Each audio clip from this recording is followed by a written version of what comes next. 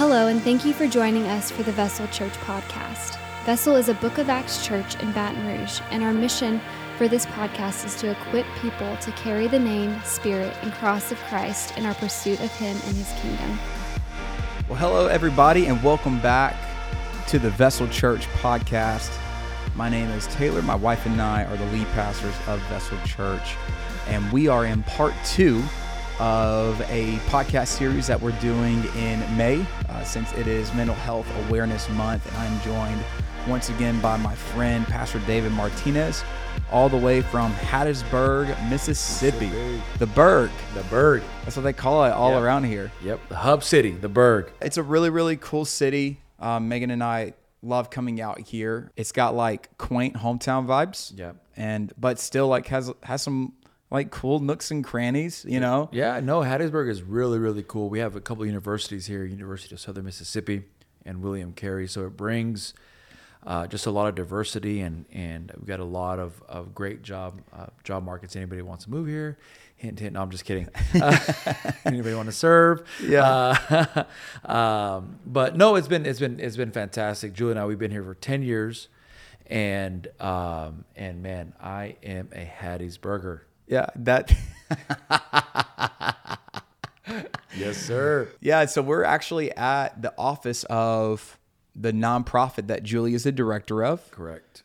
The Hope Community Collective. Correct. And Yes, so just she talked about that in the last episode, just a little bit. And so that's what we're at right now, right in downtown Hattiesburg. Yep. So it's awesome. But we are going to get into, she had to go take care of the baby. The baby who turned 3 today. Today she turns 3.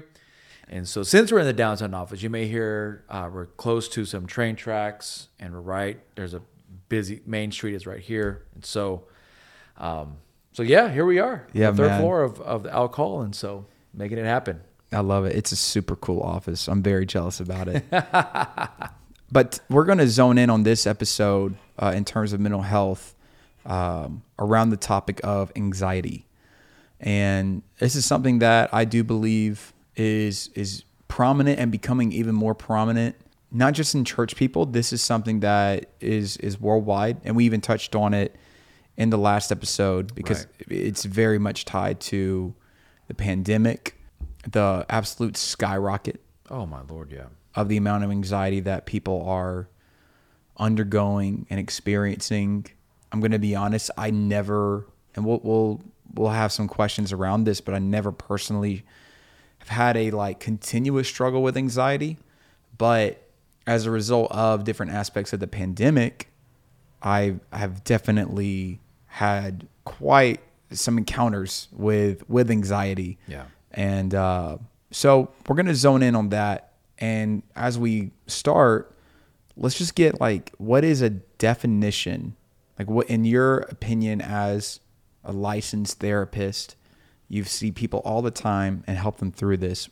What would be your definition of anxiety? Yeah. So, yes, you have your textbook psychological definition of what anxiety is. And the way that I define anxiety, whenever I'm sitting across from somebody that comes in and says, hey, you know what, we're struggling with anxiety. This is what I typically tell them, that anxiety is one thought that comes into your mind and it goes around and around in your head. The more times it goes around in your head, the bigger it becomes, and the more out of control you feel, which in turn triggers more of these thoughts, which again triggers more of the feelings, until it gets to the point where you just feel like you can't sleep, you can't concentrate, you can't work, you can't fill in the blank because of a thought. So what I tend to do is I ask people, okay, where did that thought originate from? And so, you mentioned just a moment ago that you're not one who struggles continuously with anxiety. And for me, I tend to struggle with anxiety most at night, right before I go to sleep, is when I'll have intrusive thoughts come in.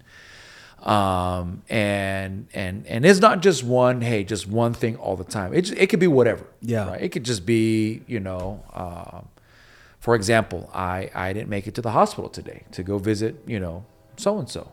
And so all of a sudden, I'm laying there, at night, it's whatever time it is, lights are out, kids are asleep, Julie's in bed. And all of a sudden I get this thought in my head. And pardon the train, I just warned y'all about that. This is why I call the Hub City.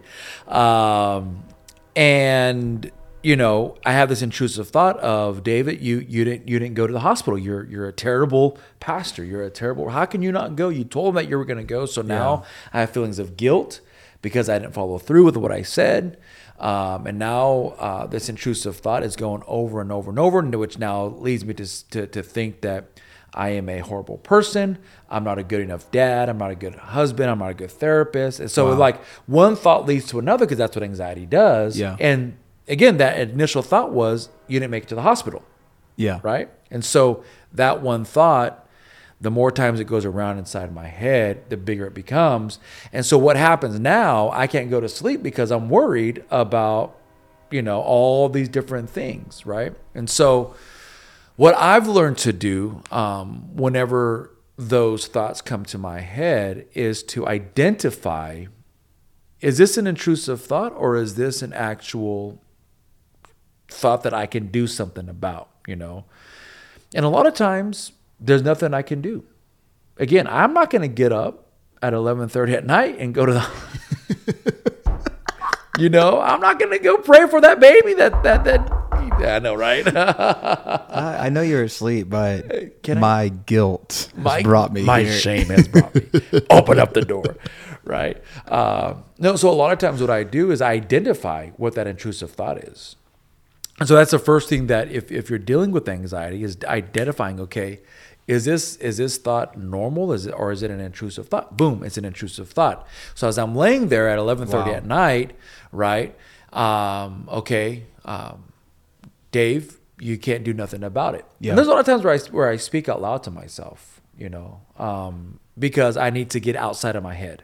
Wow. Because again, anxiety is happening internally. Right. So I have to externalize, those thoughts. So, Dave, there's really nothing you can do about that because it's 11:30 at night. Okay. So once I'm able to get outside of my head and able to shine light on this intrusive thought, a lot of times what happens is that the moment that I externalize is a moment that I feel my heart rate coming down, is a moment that I'm not hot. Because I get the anxiety, those blankets are throwing off like, oh my God, what am I going to do, right?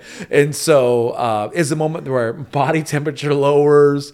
It's a moment where I'm not dealing with, oh my God, like what this is, I didn't do this, And so you got to identify where that thought is. And so if you are driving in a vehicle, if you're at work, one thing that you can do to externalize some thoughts is to either do what I did or I do sometimes, and that is just say, Dave, there's nothing that you can do about this right now. Or you could talk to a friend and say, hey, I'm having a lot of anxious feelings around, whatever it is. Or you could simply journal, write it down. The point is to externalize, to take what's in here inside your brain, inside your emotions, and take them out here so that you can either hear them from your own voice or you can see them as you write down those thoughts. Does that make sense? No, it makes sense. The thing that I'm like is kind of reeling through my mind is the fact that you call it an intrusive thought, which almost makes it sound like that thought like has a life of its own. What causes those intrusive thoughts? Like what makes it to where it's something that it's almost like, okay, talking about that train, it's like your train of thought, like, and it sounds like there's something like trying to come in and like knock that train off the tracks, like that intrusive thought. Like where does that come from? Yeah. No, that's a great question. And again, so I'll link that back to that example that I gave of, maybe I had told so-and-so that I was going to go to the hospital and pray for them, and then just the way the schedule fell with the day, picking up kids, doing here, doing that, seeing this person, prepping for, Sunday sermon, whatever it is, right? A plethora of things. I didn't get to the hospital. Yeah. So the intrusive thought came as I'm laying in bed replaying, because that's what I typically do. I kind of go through my day. What did I do? Okay, I did X, I did, Oh my God, I didn't go to the hospital. Gotcha. Boom. So all of a sudden, I get anxiety over that. And then that's where a lot of these other thoughts come in of you're terrible, you're not good enough, Yeah. you're XYZ. So it's impending your identity based upon like what you feel is your responsibility of Yeah. like as a pastor. Right. And so then that just kind of falls apart bit by bit. Yeah. Gotcha. Yeah, for sure. And so going back Crazy. to that intrusive, using that word, it's like if somebody were to bust into this office, Yeah. like, hey, you don't belong here. Like, what are you doing here? Yeah. Right? And so what happens a lot of times with intrusive thoughts is that if somebody were busting into this office with intrusive thoughts, if people don't know how to identify that, we allow for that intruder to stay. Wow. And then that intruder brings his friends, that intruder like sets up camp, and now we're like, bro, like we know that intruder doesn't belong, but yet because we didn't identify and kick him out, now he's set up camp. Does that make sense? Yeah. So same thing with intrusive thoughts. Intrusive thoughts come in, we don't do anything about it, we don't identify it, we don't externalize it, and so what happens is that it causes other emotions and feelings to come to us, and all we do is, or all what we could have done was simply externalize what that thought was and identify that as an intrusive thought. And whenever you talk about where did this thought come from, where did it originate, that's what you're calling like the identification, right? Mm-hmm. Yep. Gotcha. Dude, that's like, I've never heard it explained that way. So my mind is like kind of melting right now. But that's such a great way to even just like clarify. And then secondly, I've heard people refer to anxiety as my anxiety, Yeah. right? Bro, like why? It's Yeah. it's an intrusive thought that came in. Wow. Why are you going to identify yourself with an intruder? Like if somebody were to come into my house, this isn't our house. Bro, this ain't your house. You better get out of here. Like, Yeah. You're fooled into thinking this is a roommate. yeah. This is my like- roommate, John. Bro, John better get up out of here. Like, no, Wow. like, Wow. and so it's like, for example, and not to make light of sicknesses, because I have dear friends that are struggling. Yeah, But yeah. people don't call cancer my cancer. Wow. People don't call arthritis, oh, this is my arthritis, or my heart condition. No, they call it, hey, this is a heart condition that I have. Right. And I'm taking medication, to fix it. Yeah. And so this idea that people can say, oh, this is my anxiety stepping up. No, that's an intrusive thought. That's an intrusive thought. Wow. It's an intrusive thought that's making me feel a certain way. Yeah. And so, now, if you want to have that go for it. Like, that's all you. If you like to be nervous, if you like to, have that pit in your stomach, if you like to like feel that chest pain because it's your anxiety, hey, that's all you, babe. Like, you do that. I'm not gonna. No, sir. You're an intrusive thought. You better get somewhere. I'm done with you. Like, nah. What do you think causes for people to allow the intrusive thought to hang out so much to where they end up becoming almost like comfortable with it? And whenever I say comfortable, I mean like they're not uncomfortable enough to cause it to leave. Yeah. But like, is it something where maybe they just don't understand the mechanics of it, or like what brings people to the place of not being able to identify and externalize? Yeah. And causes them to almost like become not buddy, but just fine with the intrusive thought being there. Yeah. I think what it is that people like to point a finger at something and say, if I can say that it's my anxiety and not say, identify it as something else, as trauma, it's easier to say it's my anxiety rather than to say, man, I'm dealing with some trauma. and the trauma is triggering this, right? Because we like to identify, we like to point our finger and say it's you, it's this, it's that. Because if we could, kind of like the previous conversation that we had, we can say, oh, this is just my 8 talking. Yeah. Or this is just, this is the way I am. Well, no. I mean, again, if you're comfortable with living that way, then go for it. Like, I tell people that all the time that come see me. Like, you don't have to take this advice. And if you want to continue living this way, shoot, you do that. Yeah. I'm not going to do that. Yeah. And so I think what it is that people just become comfortable with living with that, with John the intruder, Now, instead of John the intruder, now it's John the roommate, right? And because to kick John out is going to require a lot more work than allowing him to just live and cohabitate with me. Now they got squatters' rights. Exactly. Dude, that's wild. That's legit wild to consider. And I want to ask more about it in a moment. Sure. I feel like sometimes people will call nervousness anxiety. Like we were talking before recording, and sometimes I'll hear people talk about, oh my God, I had so much anxiety, but they're also talking about, they're about to give, their final exam presentation. Yeah. And I'm not saying that like they didn't have anxiety, but I believe it was probably more nerves, which is like, it's understandable that may have like been the onset of some anxiety or whatever. But like, what would you say is like the big difference between the two of those? Like identifying if this is like, no, I'm nervous and I have a legitimate reason to be nervous, or no, this is anxiety and it's heavy right now. Yeah. So just going back off of what you just said a moment ago, if you're about to, give a final exam presentation, if you're about to start a new job, it's nerves again, and you got that pit in your stomach. That's understandable. We all get that, and I think that we all have traces of anxiety.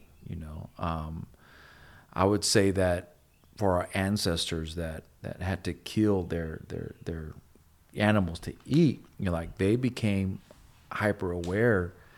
If we're talking about people where that lived amongst animals that could kill you, like you're gonna be aware, and there's gonna be somewhat of some anxiety there to know that I'm gonna go out, have to kill a deer, and there may also be a bear, like trying to hunt the same deer. Yeah. Right. And so I think that anxiety is just part of who we are as human beings. But going back to your question about nervousness and anxiety, again, all of us have been touched by nervousness, whether again starting a new job, going to a new city. It's the unknown, and something that is I guess you can say important to understand. See where I wrote this. I wrote something here a moment ago that both optimism and anxiety require us to imagine something that hasn't happened yet. And if we have the ability to worry about the future, it also means that we have the ability to imagine a better one. Wow. Whoa. And so we could be nervous and have optimism. Wow. Or we could be nervous and that can convert to anxiety. Dude, that's crazy, because you hear so much. My wife and I, we do, wedding photo and video. And so we kind of like our job requires us to be in this creative space. And I just know that like I rub shoulders with a lot of people that are creative in different capacities. Mm-hmm. And dude, it does seem that anxiety just kind of like dwells in that group. But I never thought about how it's because of like that creative mind.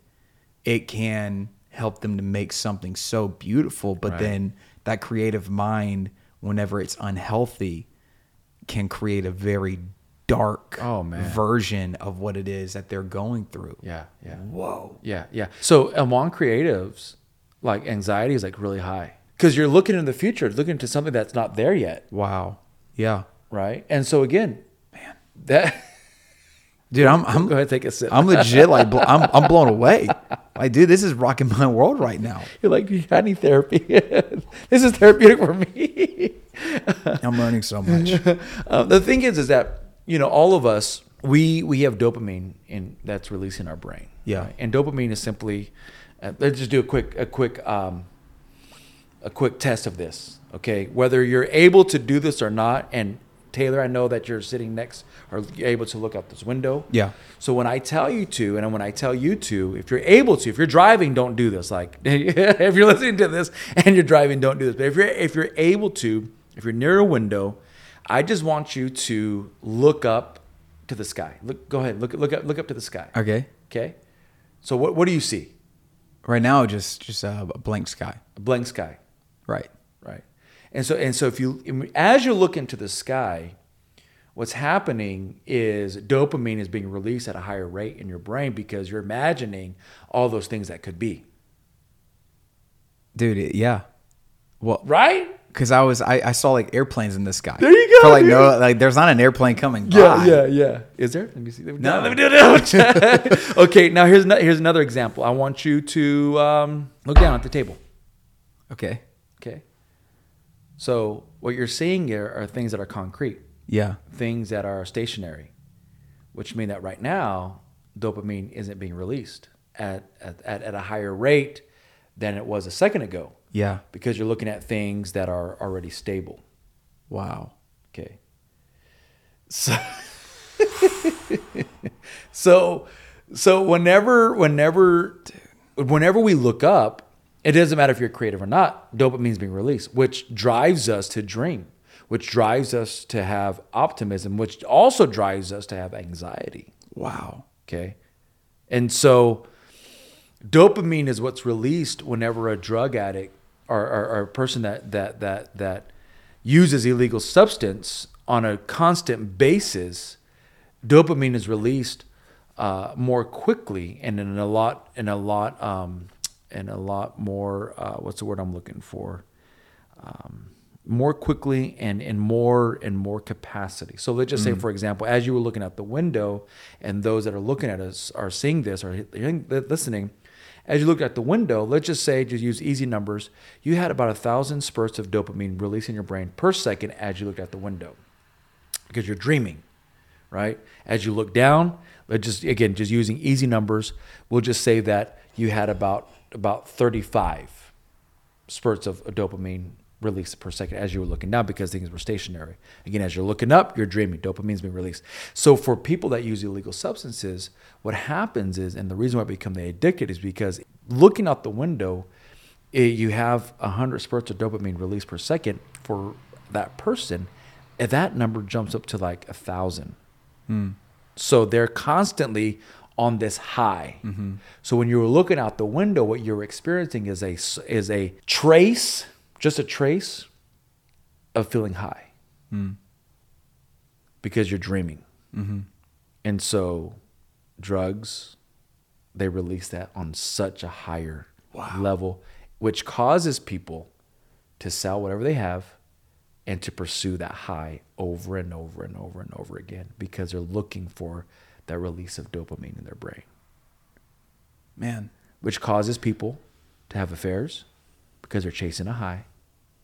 Because once they find that person and they cheat on their spouse, dopamine automatically drops.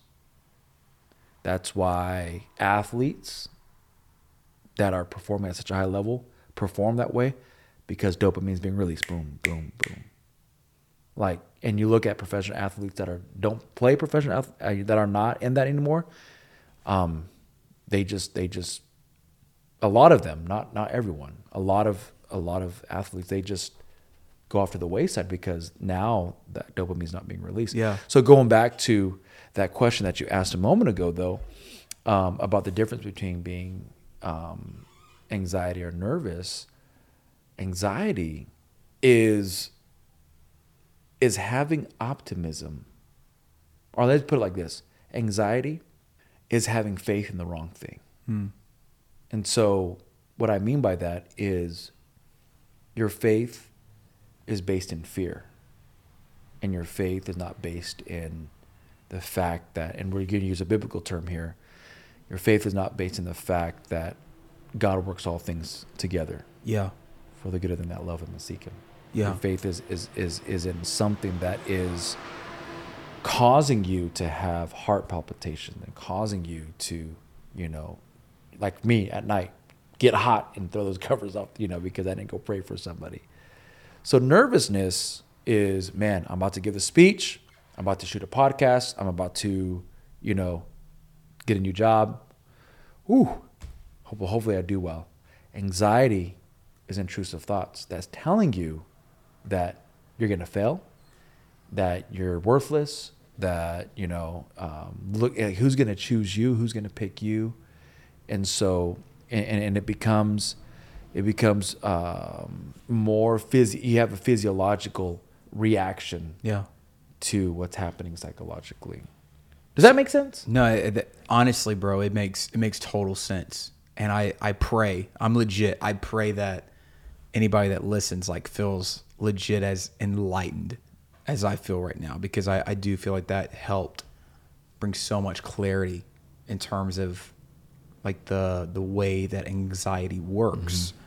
And so on that, like I mentioned, I personally don't really have this constant struggle with anxiety. I have absolutely, especially with church planning in the midst of a pandemic, dude, I've had bouts of it. Yeah. Absolutely. And even talking to Megan about it, because Megan does, she tends to be a little bit more prone to it, anxiety that is.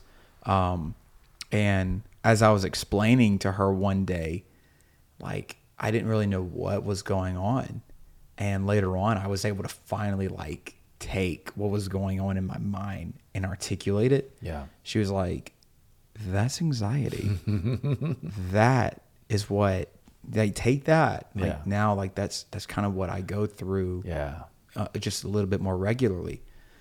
And I did, I had that moment. I'm like, man, are you serious? That's what that is. Yeah. And so I've been on this journey of wanting to make sure that whenever I communicate with people that struggle with anxiety, just because I don't necessarily face it on a regular basis, I'm not ignorant or oblivious enough to just write it off. And so, what are the best ways to comfort or help someone that might be in the midst of going through anxiety, Yeah.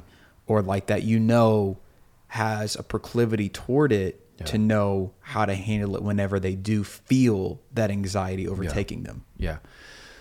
So I think there's a couple of things that you could do.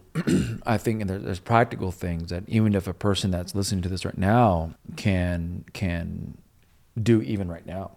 And so, so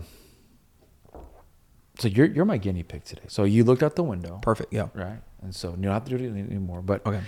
I'm looking back out the yeah, window. no, I saw you. That's why I was like, don't look out the window again. Look right here. Look, focus. And so here's what we're going to do. And, so you asked, what can a person do to comfort? So I'm going to ask you to close your eyes, and this is for the listener as well, to close your eyes. Unless they're driving. Unless you're driving, that's right. If you're driving, do not close your eyes. If you're active in some sort of way, on a treadmill. Yeah, I know. They're going to be closing their eyes and falling. Boom. And they break their arm. My death is because he said that. Okay, if you're doing something active, Yeah. if you're able to, how about that? If you're Okay. able to. So close your eyes. All right. And I want you to take a quick scan of your body. Top of your head, your ears, your eyes, your head, your chest, your arms, your stomach, your legs. What emotion are you feeling the strongest at the moment? Are you asking me? Legit, do I tell you? Yeah.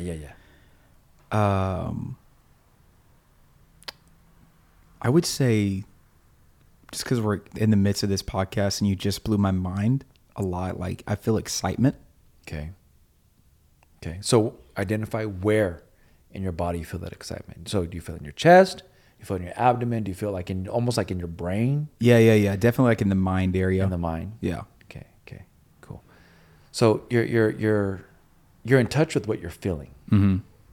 You're in touch because you are a creative, and as a pastor as well, you're like, oh my God, how can I apply this? And so you can open up your eyes. Okay. Those are two easy ways. Two very, very easy ways to help someone say, hey, you're feeling anxious? Okay, close your eyes. What emotion are you feeling? Are you feeling fear? You said excitement, right? And I don't have it with me. I don't have it memorized because it's a lot. But there is used in therapy an emotion wheel that that identifies some of the major emotions. Okay. And then it kind of breaks it down even further of what those emotions are. Is that like available? Like, could you shoot me a link to put that? Yeah, I could do that. I'll put that in the notes of the podcast. I could definitely do that. That'd be helpful. But as a person is dealing with anxiety, okay, what you're dealing with? Okay, is it fear that you're dealing with? Okay, where are you feeling that fear at? In my stomach. Okay, why? Why are you feeling that? And so that's another question I didn't ask you. But if you don't mind sharing, like, why are you feeling excitement in your brain? Yeah. Well, and it was just because of like I mean, I feel like this podcast, I'm legit thinking about the conversation that we had, not only just with you and Julie, but then just now, like, bro, like I'm excited to understand anxiety a little bit more because I feel like that's going to help me so much, just in like my own life personally, with people as a pastor. And so that got me like, bro, I'm like amped right now. Maybe I've been staring at the sky too much. I don't know. But yeah. So this is a perfect example of, for the listener, to really unpack what you're feeling. Mm-hmm. So you're excited because, man, this is like opening up a new chapter for me. Again, that's that dopamine that's being released. Yeah. Yeah, I felt it. And so this is a perfect example of whenever you or someone else is dealing with this anxiety, like this excites, like doing this excites me. So I feel like I'm amped up too. Yeah. Now you're able to see, okay, this is how it's done on a practical level. Yeah. I'm feeling this excitement. I'm feeling this emotion. I'm feeling it in my head because, and then you externalized. Mm-hmm. That's basically what we're doing. And so again, going back to that both optimism and anxiety thing, right? You're not dealing with anxiety right now. What you're dealing with is optimism. Yeah. Right. And because you're imagining a better future, whereas anxiety worries about the future, right? But again, the thing is that, like I said, optimism and anxiety is imagining something that's going to happen tomorrow, or something that's going to happen in a little bit. Does that make sense? No, it 100% makes sense. And so if you're feeling, I'm sorry, go ahead. No, I was just going to ask, like, well, you go ahead. If you're feeling what? If you're feeling anxious, there are some grounding techniques, and I could probably put this like in a some type of format, and you could probably put this in the link as well. I would say use a rule of 5, 5, 4, 3, 2, 1. So number 5 is you look around the room and you name 5 things that you can see. And so, I'm feeling anxious. Oh my God, what's happening? Okay, I see a microphone, I see a cup, I see a plant, I see a camera, and I see a clock, right?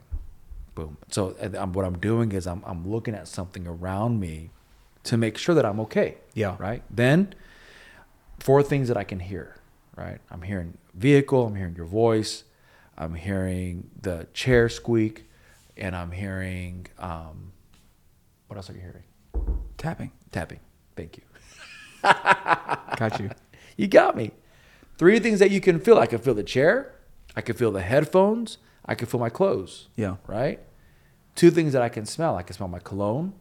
I can smell the coffee, right? And then 1 thing that I can taste. Yeah. And what I can taste is the after effect of coffee in my mouth, right? Which is Beautiful. Beautiful. Yeah. So, and what that does though is it allows you to be grounded. Yeah. And it allows your mind to come back to where you're at. Yeah. Right. And so when it comes back to intrusive thoughts, another thing that you can do as well is just identify that this thought is an intrusive thought. And this anxiety is an intrusive thought, and it is. I'm calling it for what it is. I'm calling it for, what do we call the intrusive thought? Was it Joe? It was John. John. It's John. John, get out of my house. Yeah. John, you don't belong here. Dude, that's so helpful. Wow. And that's like, okay, so let's say I'm with Megan and she's expressing like different thoughts that's going through her head. Because I'll be straight up, in our first couple of years of marriage, and I've apologized to her about this. Like, I was so bad because like it really, like, I don't know if I now that I've gone through therapy, thanks to you, it is very much coping mechanism where I just like power through. Like, that's just kind of like anytime I feel any kind of way, I just suppress and just like keep plowing. Or I have done that in the past rather. And so our first couple of years of marriage, like, she would express different things that she was anxious about. And I would be like, well, okay. Get over it. Get over it. Like, legit. I mean, that was like kind of like, all right, well, that's not how things are going to be. That's not how things are. So we'll just get that out of your head. Yeah. So, I mean, I've repented basically to her of that. But even now, sometimes like I'm trying to do better. But whenever she's expressing those things to me, what are things that I can do to like not be dismissive, but also not allow her to live in that and sit in it, but help her up out of it. Yeah, yeah. So one thing that Julie and I have learned to do, because, you know, again, I'm a pastor, I'm a therapist, and so I'm constantly looking for solutions. Yeah. You know, for whatever it is. And so Julie's learned to tell me, I need you to hear me, and I don't need you to like fix this. Yeah. Like, I need my husband, I don't need my therapist, or I don't need the pastor. I just need to hear me. I mean, there's sometimes where I ask her, and I'm like, hey, do you want me to hear you, or do you want me to try to find a solution? There's sometimes where I come up and ask her. Yeah. And so I think that that's probably been a key to us having just a healthy, open and honest relationship, conversation, in that, you know, she'll tell me, hey, I just need you to listen to me. And I think that I know that in the first podcast that Julie was part of, she said communication was extremely key, and I think it is. And I'll add to that communication is also being able to hear. Yeah. You know, hearing what in this sense, what Megan is saying, and helping her unpack, well, how does that make you feel? You know? So if I'm trying to come up with an example, but I can't off the top of my head. But if she's expressing, or even if you're listening and watching this podcast, if you're expressing anxiety to somebody, you know, being able to share, hey, I need you to listen to me real quick. I need you to hear me. And then a good way to indicate that you're listening, and I'll use you as an example, Taylor, that you're listening to Megan, is to simply not parrot back to Megan, but just kind of paraphrase. So what I'm understanding you to say is blah, blah, blah, blah, blah. Because now you are hearing and you're interpreting what she's saying. Yeah.